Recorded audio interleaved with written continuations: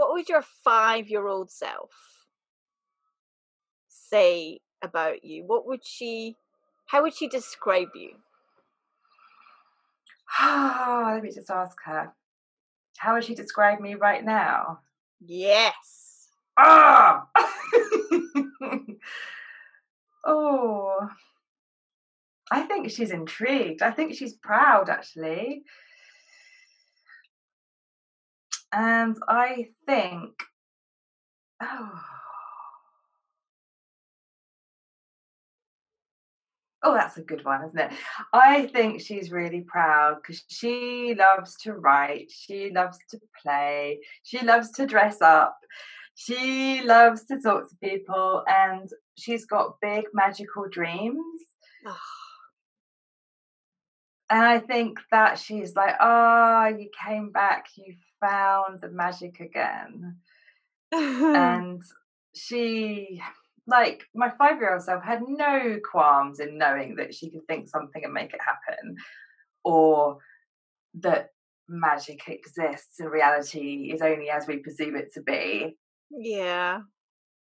And I think she's like, oh, good, you've remembered again. Oh.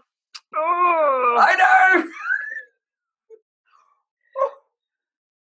I hope that wasn't too overpowering for you.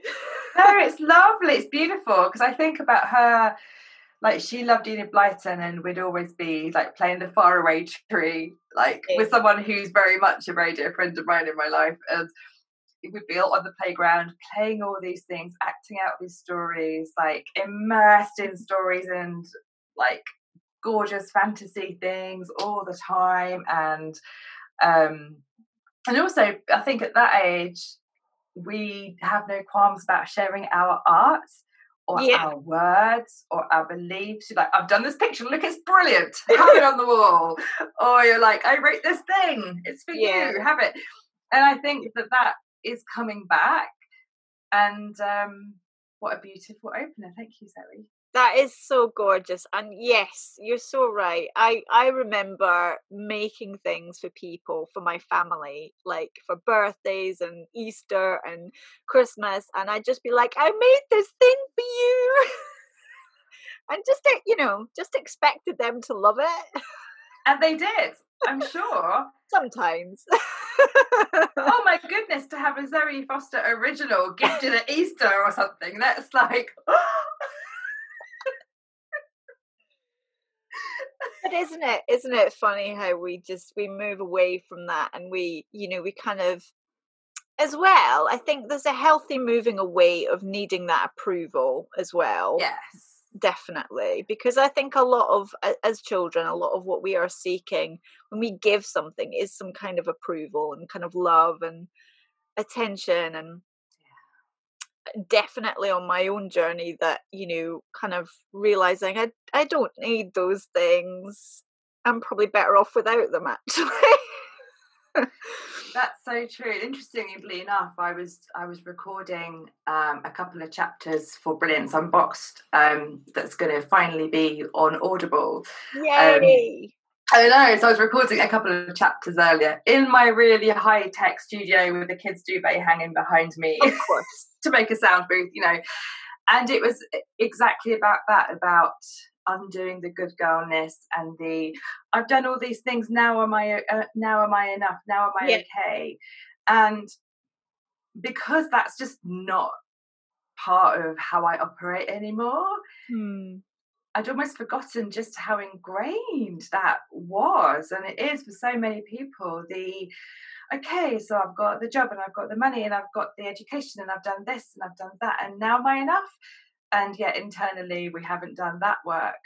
And rereading it and re-verbalizing it was really powerful, because I was like, oh wow, yeah, no, that was like the good first 30 years of my life. Yeah. Oh yeah. Yeah, so much. Yeah, and I think as well, for me, there was a move away. We think we become adults when we're like 16 or something, and we don't. For me, I really began to own my own adulthood I suppose when I had children, essentially, Mm, but yeah, into from about 30 onwards, and that was when I really felt like I started to not need the approval from my parents okay. anymore. It was, it's a journey, obviously, Mm, because we're still daughters. But yeah, yeah, would you kind of concur with something similar, do you think? Or definitely. I think that only my adulthood, hmm, interesting. That probably started like, yeah, late 20s, early 30s, and definitely when I had the girls at 32. So my twin girls, Eva and Mia, when I was 32. And I think for me, that was obviously a massive life wake up call anyway, to suddenly have two babies on your plate. yeah, But also, you're then in the role of mum and having that mirror of yes, parenthood and going, oh, how much of this am I taking with me? How much am I questioning? And that has been ongoing and is very interesting in itself, and a lot yeah, of work around all that. Um, but I think actually in my 40s is where I've really stepped into, no, this is who I am. This yeah, is me really doing the work on me and stepping out as me. I think in my 20s I was ticking all the good girl boxes, all the shoulds, all the career yeah, things, all the, in 30s it was like, okay, mum mode, this is my identity at the moment, is very yeah, much about yeah, bringing up small people. In my 40s it's like, right, okay, what's this version of me without all of those labels? What am I doing at the moment? And that is just so juicy and so interesting to um, investigate all of those labels, all those boxes, and it really consider is. which ones I want to be in and which ones I really don't. Yeah. And I want to probe that motherhood label and identity for a bit, because certainly I think probably every mother can identify with losing yourself, losing that sense of self when you become a mom, because everything, every like second, every ounce of blood, sweat, and tears is put into raising these little things suddenly, and it's hard, even if you have all the great birth support, all the rest of it, it's still hard. And then if you add in things like postnatal depression, or I know that you've had your own issues around this as well, and it's a ton of stuff that kind of, for me, certainly, I felt like my original identity, whatever that was, just was erased in one fell swoop, but then over and over and over again as well. Oh my gosh. Yeah. And I think it's really good to voice this, Zoe. So thank you for coming back to that.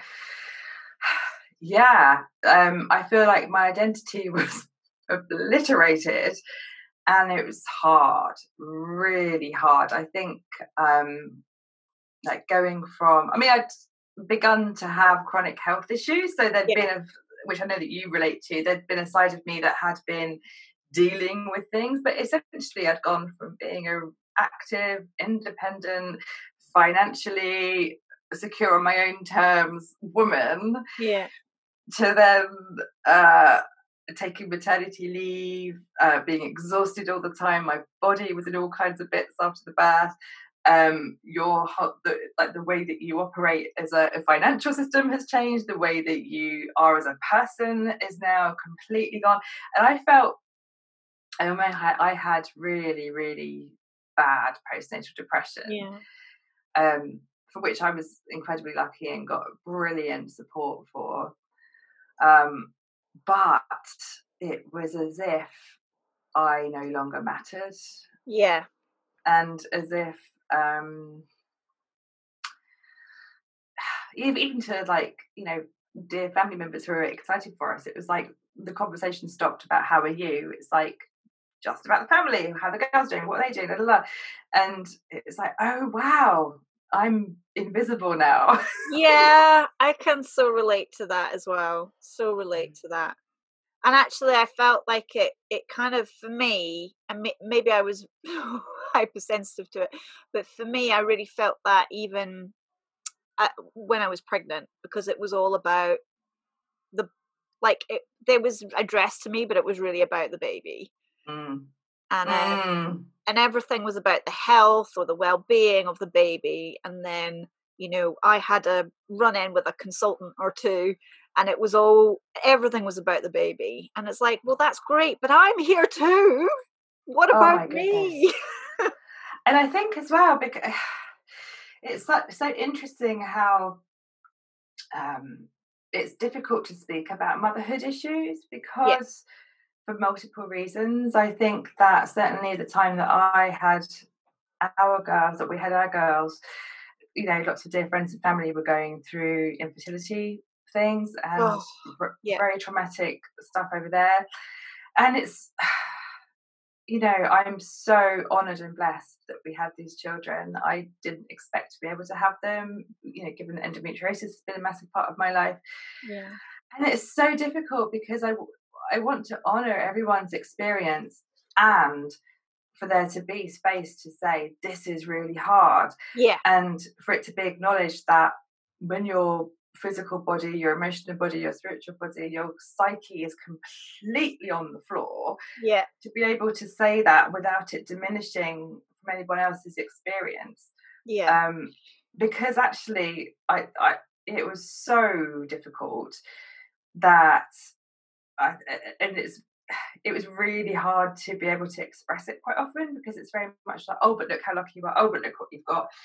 Yeah, but I'm struggling to get through every day, Yeah. and I want to be rooted in this experience. And now, so our girls are almost 12, and my partner Miles and I would quite often revisit those memories and talk about things we did, but we acknowledged that we tried to be present in those moments, but when you're so tired, Oh, yeah. you can't. And Yeah. there's now a sense of grief around what we don't have now because they're now growing up.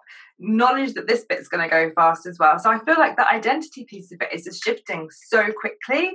But what it is to be a mum of tweens Yes. is completely different to a mum of toddlers, and it will be different again. So it's like I'm refinding pieces of me, and I'm sure you relate to this. Like I'm refinding pieces of me again, but also letting go of that identity of motherhood in a different way. So it's like I didn't have that for very long, and now it's Yeah. No, I absolutely am finding that right now, because they are in that, preteen phase, which I felt feel like it's too soon, honestly. They're 10 and 11, but yeah, they're definitely starting to make that shift, and I'm already feeling I'm not I'm not ready for that next phase yet. And I'm finding it super challenging, and feeling like my role as a mother is already being shelved.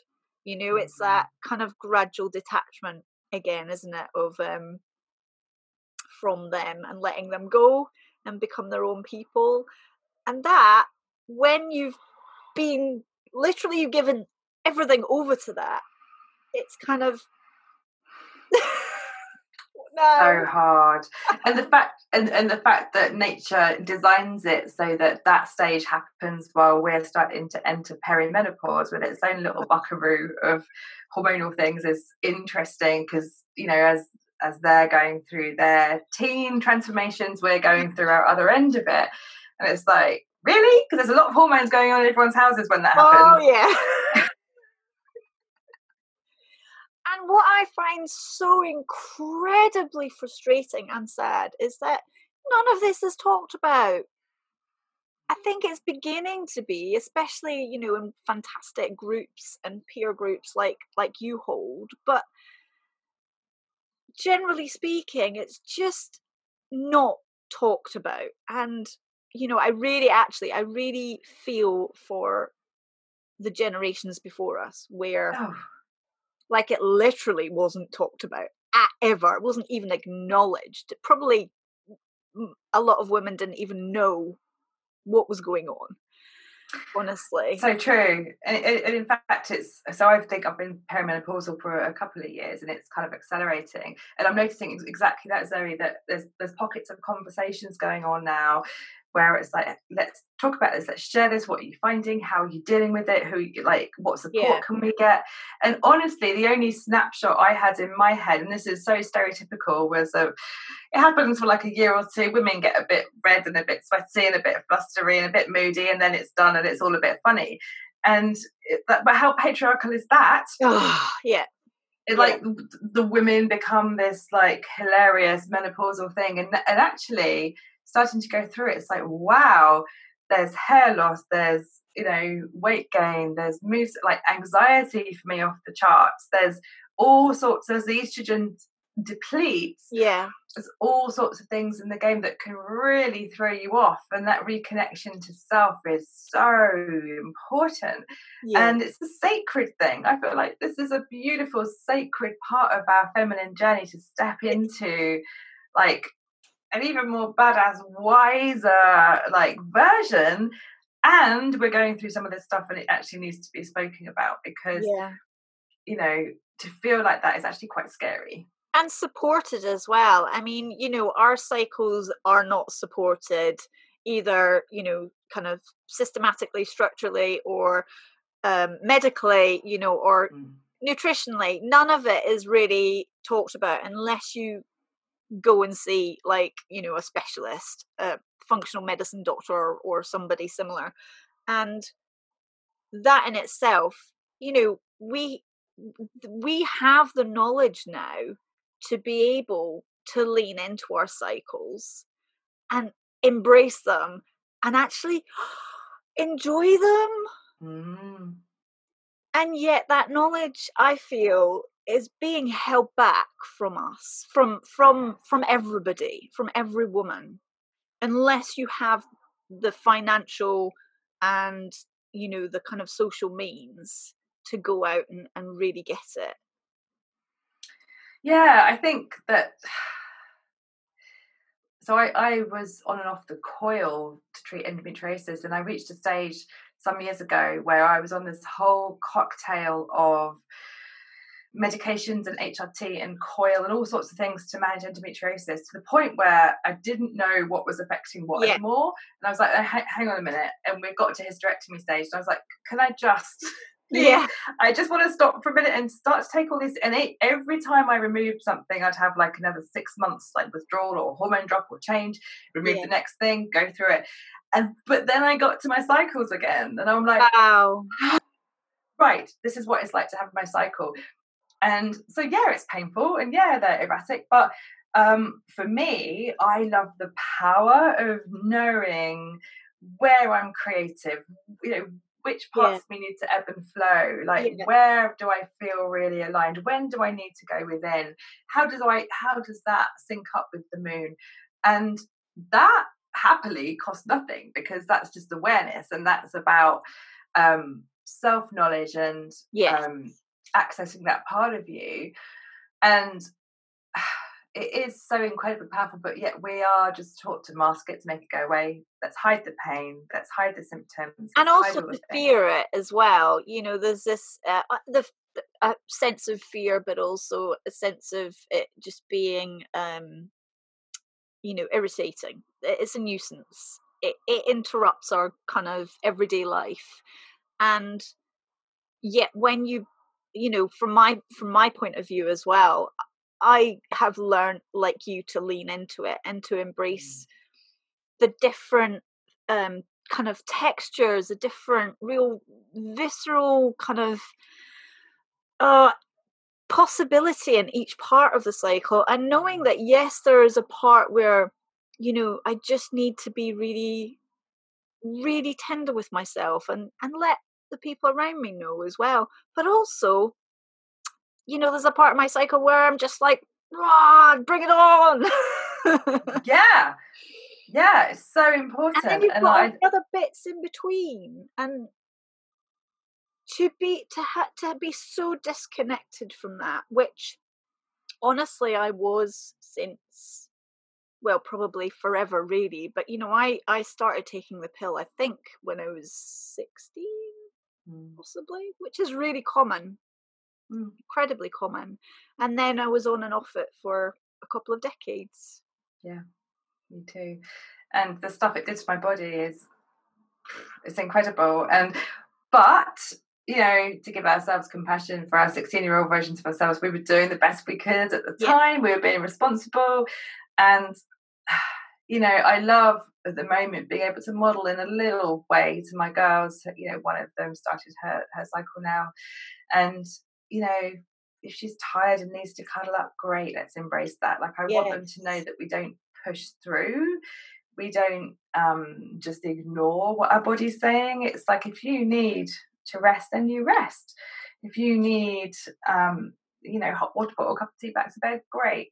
But there's space for that. It's not about failing or about not getting on and being productive. And we women are the gateway of life, and to be used to it being like a task list or productive day that gets interrupted because we're giving Yeah, space for our magical cycles is absolutely nuts, isn't it? it really is. And yeah, you're right. I'm so, so happy that we having kind of embraced that, or in the process of doing so, because it's an ongoing journey, at least for me, to be able to pass that on and feel like we can empower the next generation rather than passing on that kind of irritation. Yeah, absolutely. But then, by all the work that we do around embracing who we are and our femininity and our power, we're breaking so many cycles by doing that for Yes, our girls. yes, absolutely. What do you think is, if there's kind of one thing that you would love your girls to just know so deeply within themselves as they're, over the as they're growing up, but maybe over the next 10 years in particular, what would that be?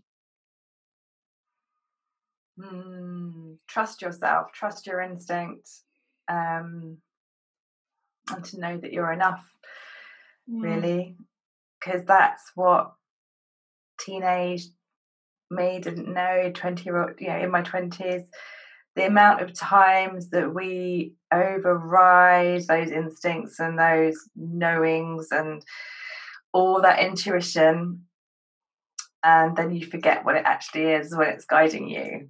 yeah.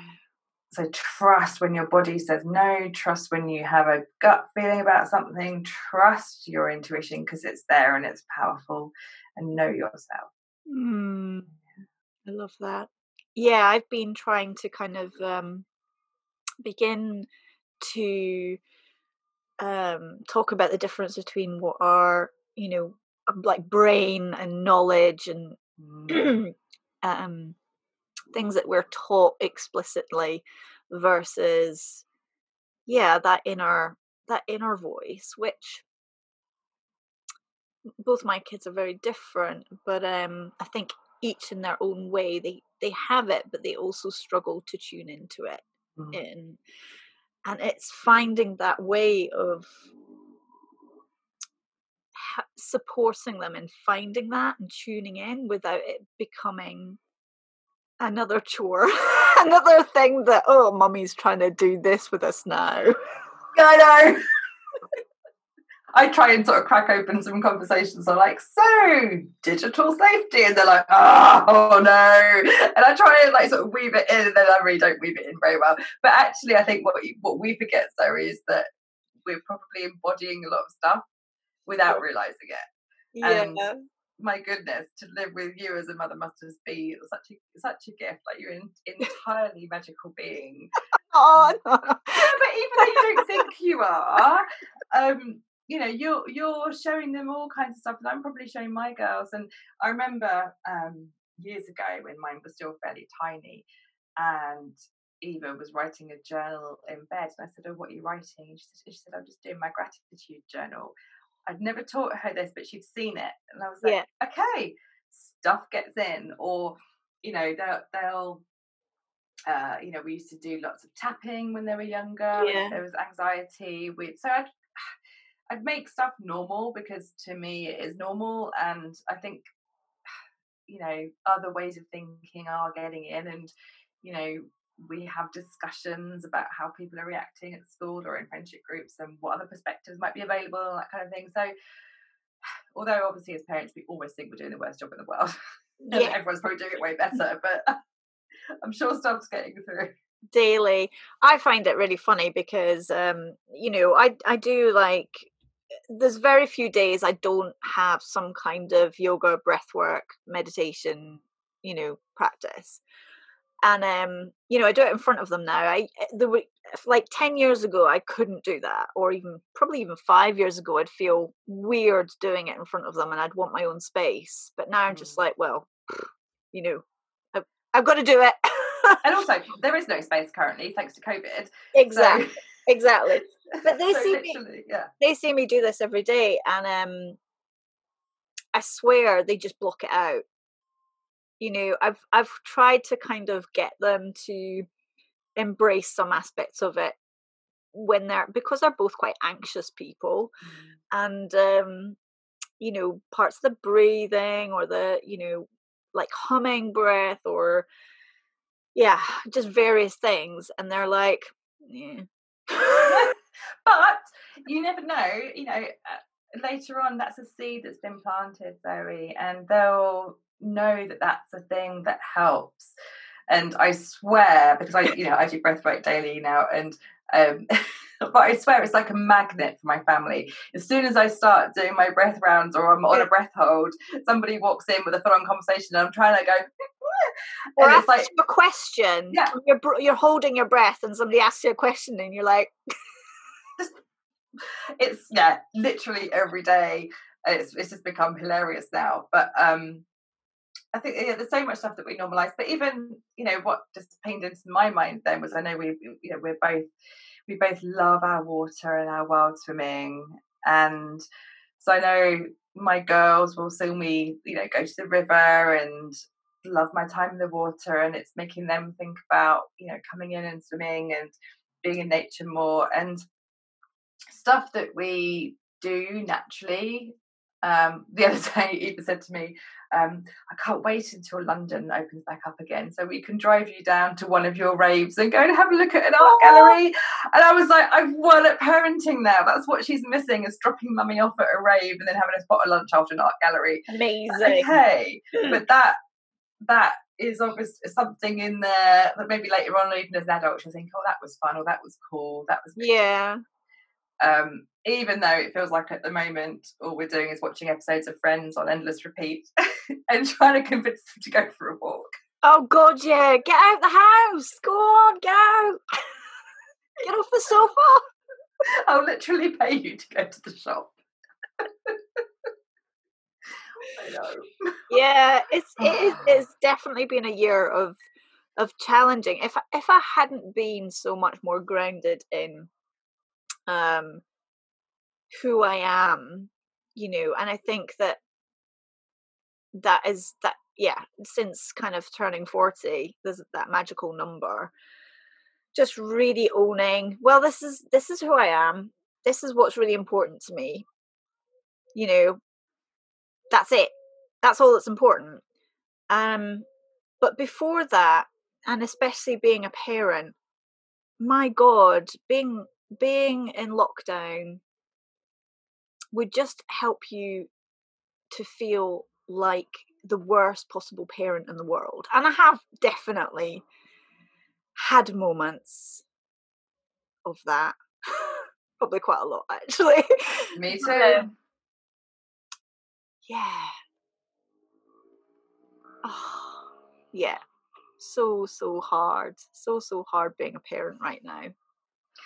It is. And it's so interesting, isn't it? I was speaking to my lovely stepmom last night, and I see for the older generations who are on their own, they're so lonely, chronically lonely, and yet we are with people that we love dearly. But I'm chronically desperate for my own space. I know that you quite often resonate with that. You're someone who I know I can pop into WhatsApp and go, help, sorry, I need to place this somewhere. And you go, yes, witnessed, understood. And it's we're at the stage of like lack of personal space being really difficult. And there's people who are desperate to see people, and so it's interesting seeing this big like sort of chasm of difference in what we're all experiencing, and what things will be like when we begin to reintegrate on our own terms or whatever that looks like. Yes. How do you feel about that? Because for me, I've noticed a lot of anxiety kind of bubbling under the surface. It's not been really out there. It's not like I'm agoraphobic or anything, but I do feel like I don't want to go out. I don't want to see people, even strangers. I don't want to see people, which is really weird. I mean, I am an introvert, but I'm still sociable. And yeah, I completely relate. In fact, just thinking about it makes my skin go cold. It's the people who all want to catch up, or who say, oh, we need to catch up. It's like, well, actually, I need to catch up with myself, because there's been very little ability to do that. And I don't feel like I'm ready to integrate greatly with people, and unless there's like equal balance of ability to be on my own, which will happen a bit more as the kids are back at school next week. But I don't have this big kind of can't wait to have these big groups of people. But on the other side, there's a lot of it that I love. Like, I've just really fallen back in love with where I live, and because we're forced to be local, aren't we?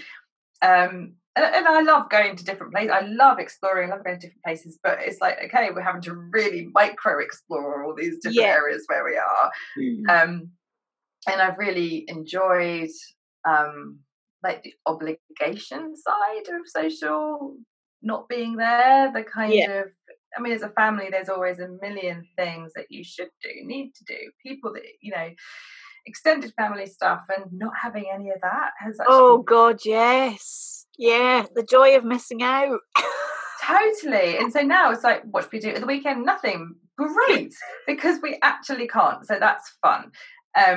And obviously there's stuff that we all miss doing, but I don't miss having the weekends all being mapped out for us, because XYZ people have people around, ferrying people to parties or social events or whatever. That has been great, and which is a reminder of boundaries, of that we can choose how we spend our time. So I have mixed feelings about it, but mainly I need to sit by myself for quite a long time and rock backwards and forwards.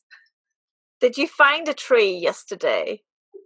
What did I do yesterday? Do you know what I did yesterday in the end? I went to the gym, went outside the gym, and I did have a walk on my own as well, Zoe, after dropping into your WhatsApp. I had a walk on my own, got my feet on the earth.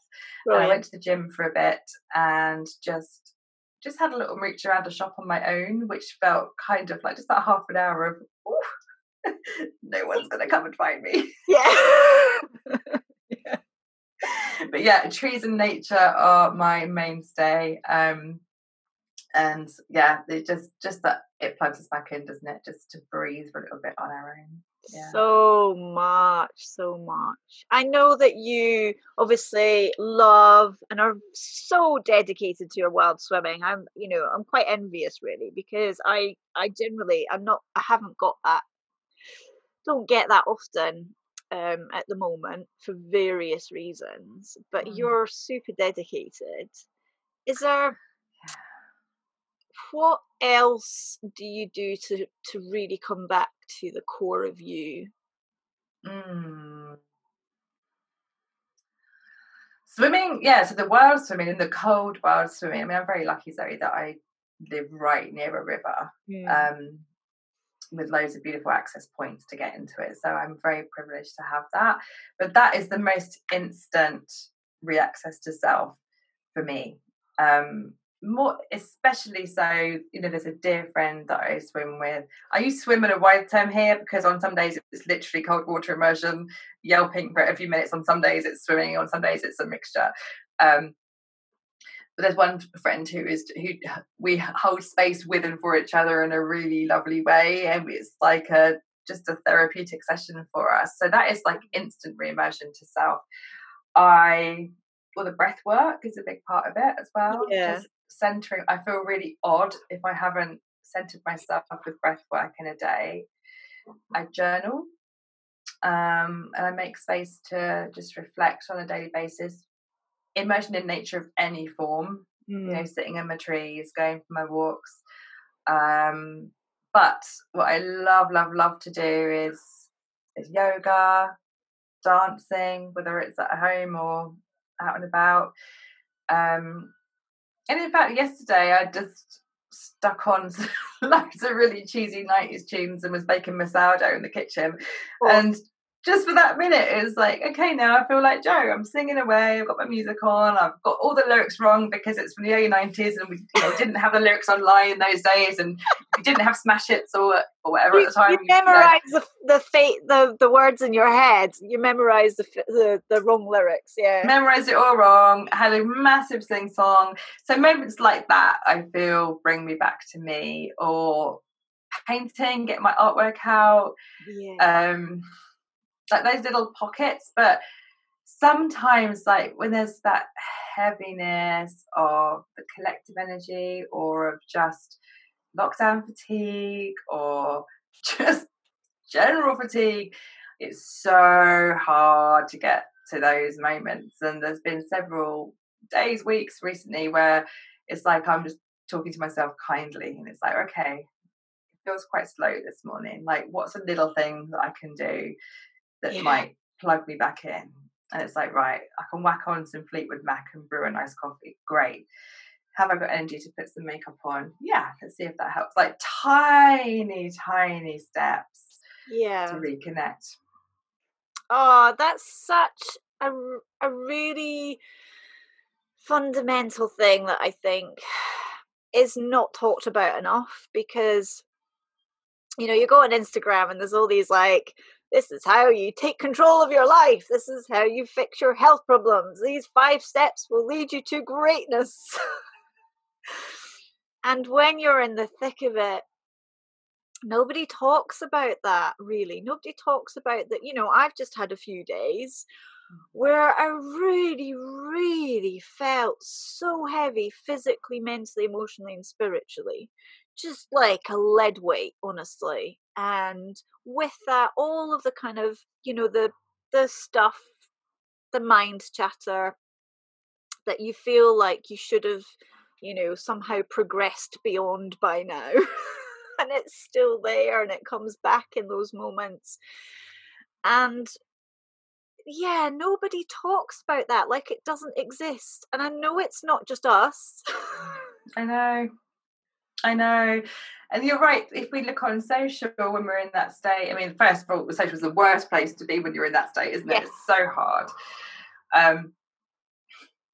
Everyone's out there doing amazing things. If you look at my feed, often it'll look amazing. And so, like, if you look at either of us, we look like we're flying all the time. But I think we're both really good at also talking about when we feel called to, saying, actually, this is what's happening at the moment. And I know certainly that whenever I do share from behind the curtain of like, this is how it is at the moment, that, oh my goodness, they're the posts, they're the words that resonate with people, because you're finally saying, yeah, there's great stuff happening, but oh my gosh, this is really hard, guys. And often it is just the tiny moments of, it's hard today, it's really, really hard. What do I need to do to help myself? Do I need to move a meeting? Do I need to clear my day? Do I need to sit in my pajamas?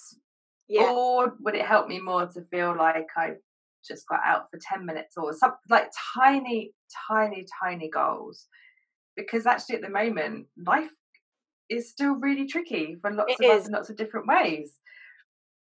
And that, if you think about the long-term stress we've all been living under for so many different reasons, Yeah. because of the pandemic and all the impact of all that. And even though, I recognize that I'm in a massive place of privilege with like all the kids have access to devices, I've got fields to the back of me, rivers I can swim in, I'm warm, I'm fed, like Yeah. I'm so lucky.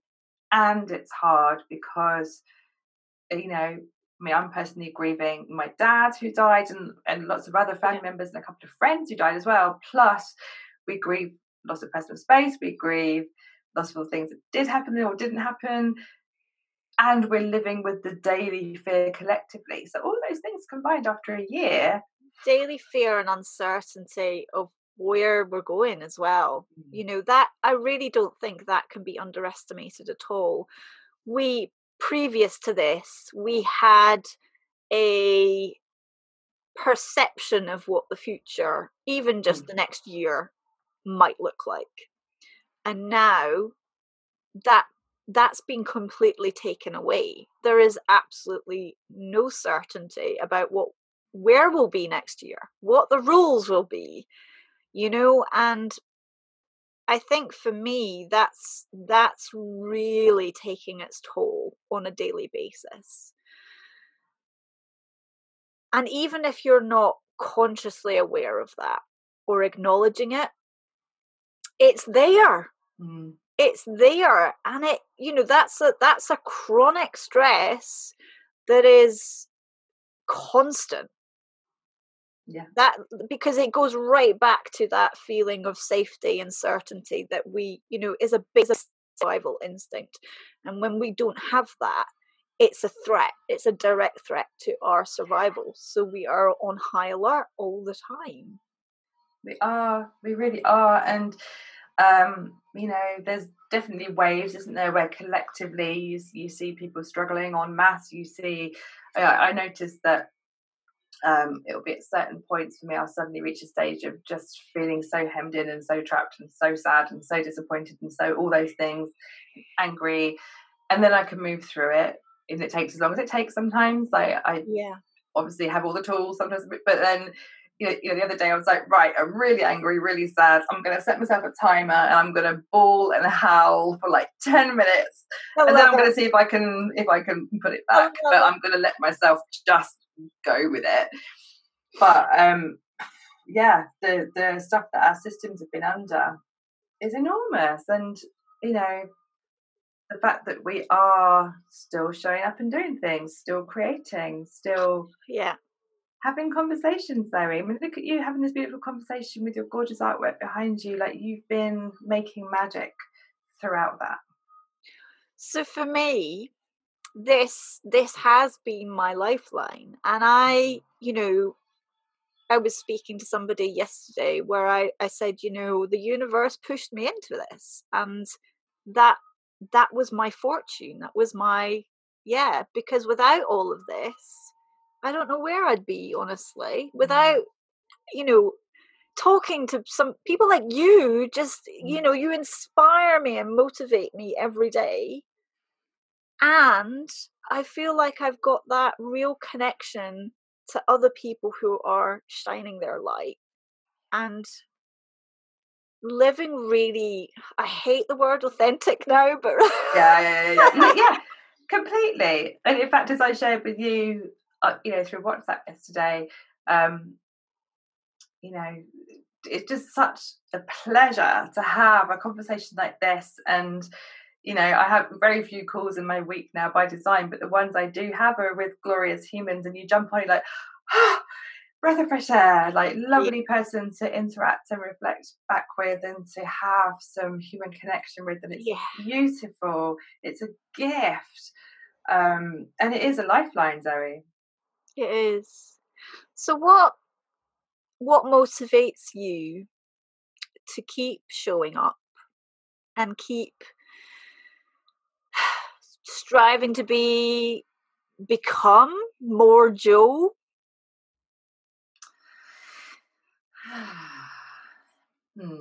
I am loving and relishing the adventure of becoming more Jo, of what Jo is capable of, without social approval, without pre-designed destinations or inheriting goals that aren't mine, which I did for Yeah. a long time, even on the self-development path. It was like, unless I have the massive house with the shiny, glass box on the back, and then I failed, all of these things amongst many other Really easy, ridiculous goals. really easy to do, yeah. And so it's like, okay, I mean, a great example of that is the wild swimming recently. It's like I just followed a breadcrumb and I got into the water when I felt called to it. I documented that a little bit.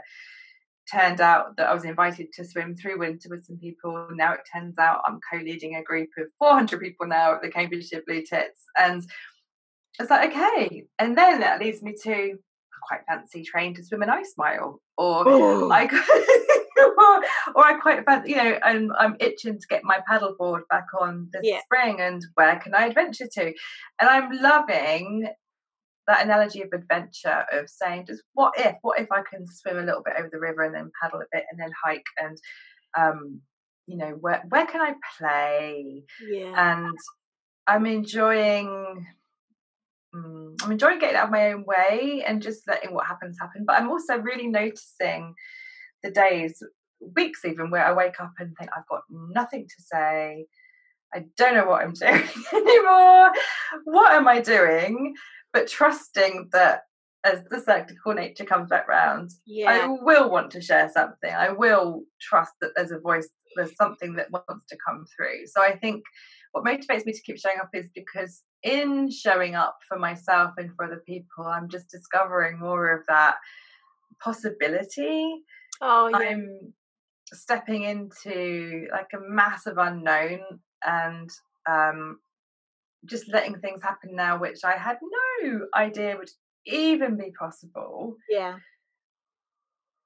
And going, okay, let's play with that for a bit. So it's and also I know that when I process things verbally or in the written words or in whatever it is I feel called to share, that's usually because it also has an impact on someone else. So I trust that by transmuting and processing my own stuff and putting that out into the world in whatever way, there's usually people who message or email or whatever and just say, thank you, I needed to hear that. So I'm like, so that's what motivates me as well, is knowing that if I do the work, if I talk about that journey, that stuff in my own way, then maybe it serves a couple of people, and that is amazing.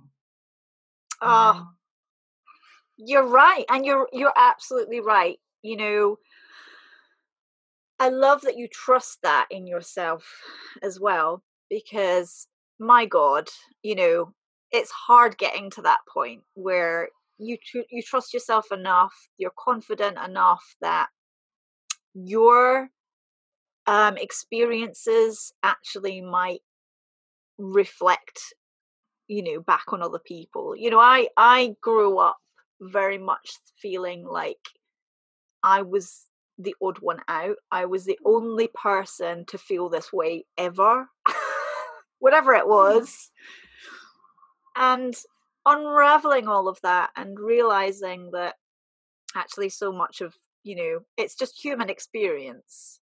Yes, there are bits of my own story in there, like there are for all of us. But how amazing to get to a space in our life where you're confident in sharing your own feelings, difficulties, challenges, all of that, because somebody else needs to hear it. You just know. And it relates back to what we started talking about right at the top of our chat, is that when I have those days where I'm like, Joe, what the hell are you doing with your life? What is your purpose anyway? You've got nothing to say. I usually go, oh, that sounds a bit like we're on day 22. Let me just check on my little flow tracker. And I think I can usually tell by my inner talk where I am in my cycle, and trusting if I've just got nothing in there and I'm completely questioning what I am here to say or share or do or produce, that I'm like, this always turns around, Joe. This always turns around. So let's just hang in there. And but yeah, you're right. Actually, it's taken a long time to trust that, because that would have been the stage where I would have burnt everything down, or gone Yes. into hustle mode, or gone into overcompensation or comparison mode. And now I sit with it. I'm like, cool, you've got nothing to say, mate. Let's just not say anything for a bit. Listen, Exactly. create space, all fine. Yes, and I just did that this weekend. So I turned off social media. I, eventually, not straight away, I did write a post to say, just little post to say, I'm social media fasting, because all of the voices in my head said, I'm just gonna delete my accounts. I'm not gonna tell anybody where I've gone. I'm gonna see if anybody misses me. Yeah, oh love. Yeah. But I've learned that that's a repeat pattern. I've learned that, and you know what? That's one of the most. It made me laugh because I didn't write very much at all. I just said I'm social media fasting. See you in a few days, and it got so many likes. But here's the thing, because I always say that if I'm going to take some time off social, and I'm going to this weekend because it's my dad's birthday tomorrow, and I'm going to want to be in just a space of away from it all. And you Yeah. always see the comments of, oh, if people are going to be off social media, just go, don't tell us. I'm like, no, because actually I find it really helpful if someone's saying they're going off, it's a reminder to me that it normalizes it, for one. It's like, yeah, of course I can step away. Also, what if I want to check if they're all right and I see a post that says they're off? Okay, great, I'll text them or just check in they're okay a different way. But I think to voice it and just to say I'm stepping away normalizes that behavior. It's really important. Yeah, so that was me parenting myself, basically. Well done, dude. And CEOing as well, as I'll saying. But also I let myself just curl up on the sofa for a couple of days with a Harry Potter. And I haven't read Harry Potter in bloody years because my kids, honestly, I'm not joking, we've had Harry Potter, all of them being read like umpteen times over, and then on audiobook for years on end. Yeah, so you're like done with it now. But yeah, I just felt like, do you know what, I just need to sit down with a kid's book and do you know what, I did that recently. So my world swimming buddy Yaz, she's a kids author, and she recommended a beautiful book to me, The House with Chicken Legs. And she just said, Jo, if you just need to switch off and just read something really just magical but lovely. Oh my goodness, Kidlit is gorgeous, isn't it, for that? It really is. You know, I mean, Harry Potter's brilliant for that as well. You can just lose yourself in some magical worlds for a bit. It's easy to read. You're not going to concentrate on much stuff, and that's such a gift. But how hard was it for you to switch off and to then curl up on the sofa? Was all your inner voices screaming about stuff to be done? There definitely were some. I think because it's the Easter holidays, it was a little bit easier though, because it's like, well, the kids are at home and stuff as well, so I have to be here anyway. So yeah, and I have become kinder to myself in those moments, even though there might be a war raging in my head. Some part of me is still looking after me, basically. Yes. I don't know which part. Yay, that part of Zoe. Go. But yeah. Oh, Jo, it's such a joy to speak to you in this way. And I think we should do this every week, actually. But I'm completely down with that. Thank you. It's just it's always lovely to spend any time with you. And it's been beautiful exploring areas of conversation that I haven't spoken about in a while, like motherhood and gorgeous corners of things that I could just talk to you for days. And thank you for having me. Well, I have one last question. Oh, okay. So I guess it comes back to where we all are now, where we all might be going. But and also tapping into some of the feelings around everything that is going on, everything that is being kind of thrown up at the moment. What do you really feel humanity needs right now? If there is possibly one thing. Oh my goodness. What does humanity need? So it feels so trite, but the word love is just the one that pings in, like self-love, love for each other, like under which I would put tolerance and respect and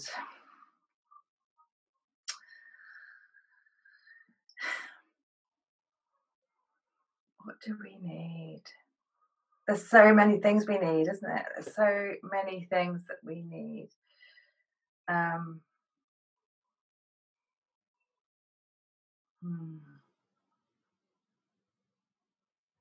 It's really got me. Let me have a little delve around into my word bank.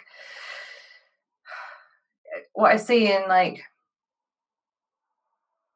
smaller groups and on the collective really is people need space to be heard, Yeah. to be witnessed. They need compassion, maybe, is a word that might fill some of those. Compassion to ourselves, to be how we are, compassion for others.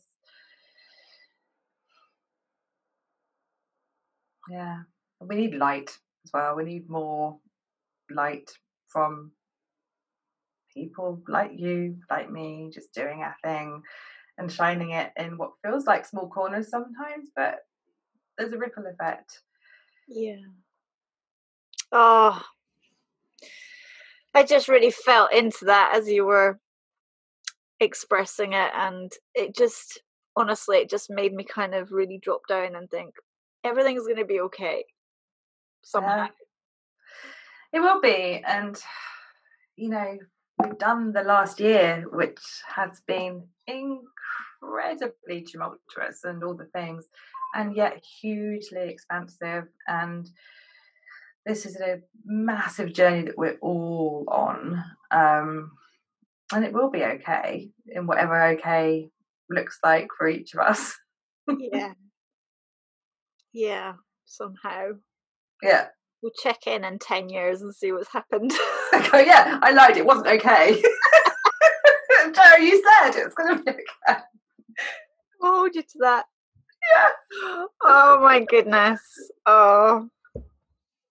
Thank you, Joe, so much for your time today and Thank for you. sharing your core truths, but honestly, so much of you, you shine so brightly. And also, I love that you share your shadows as well. I love that you share your challenges so openly.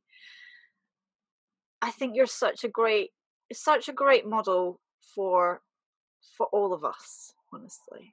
So thank Oh my goodness. Thank you, Zoe. I received that and I love you. I love you and all that you are and all that you do. You are one incredible human. Thank you for sharing space with me today, beautiful. Thank you so much. Where can we find you, Joe? Yeah, best place to start is to come over to Instagram at the Joe Gifford and come say hi. And there's links to all the things I'm up to over there. But yeah, if you found me through Zoe, just come and say hi. I'd love to meet you. Yeah.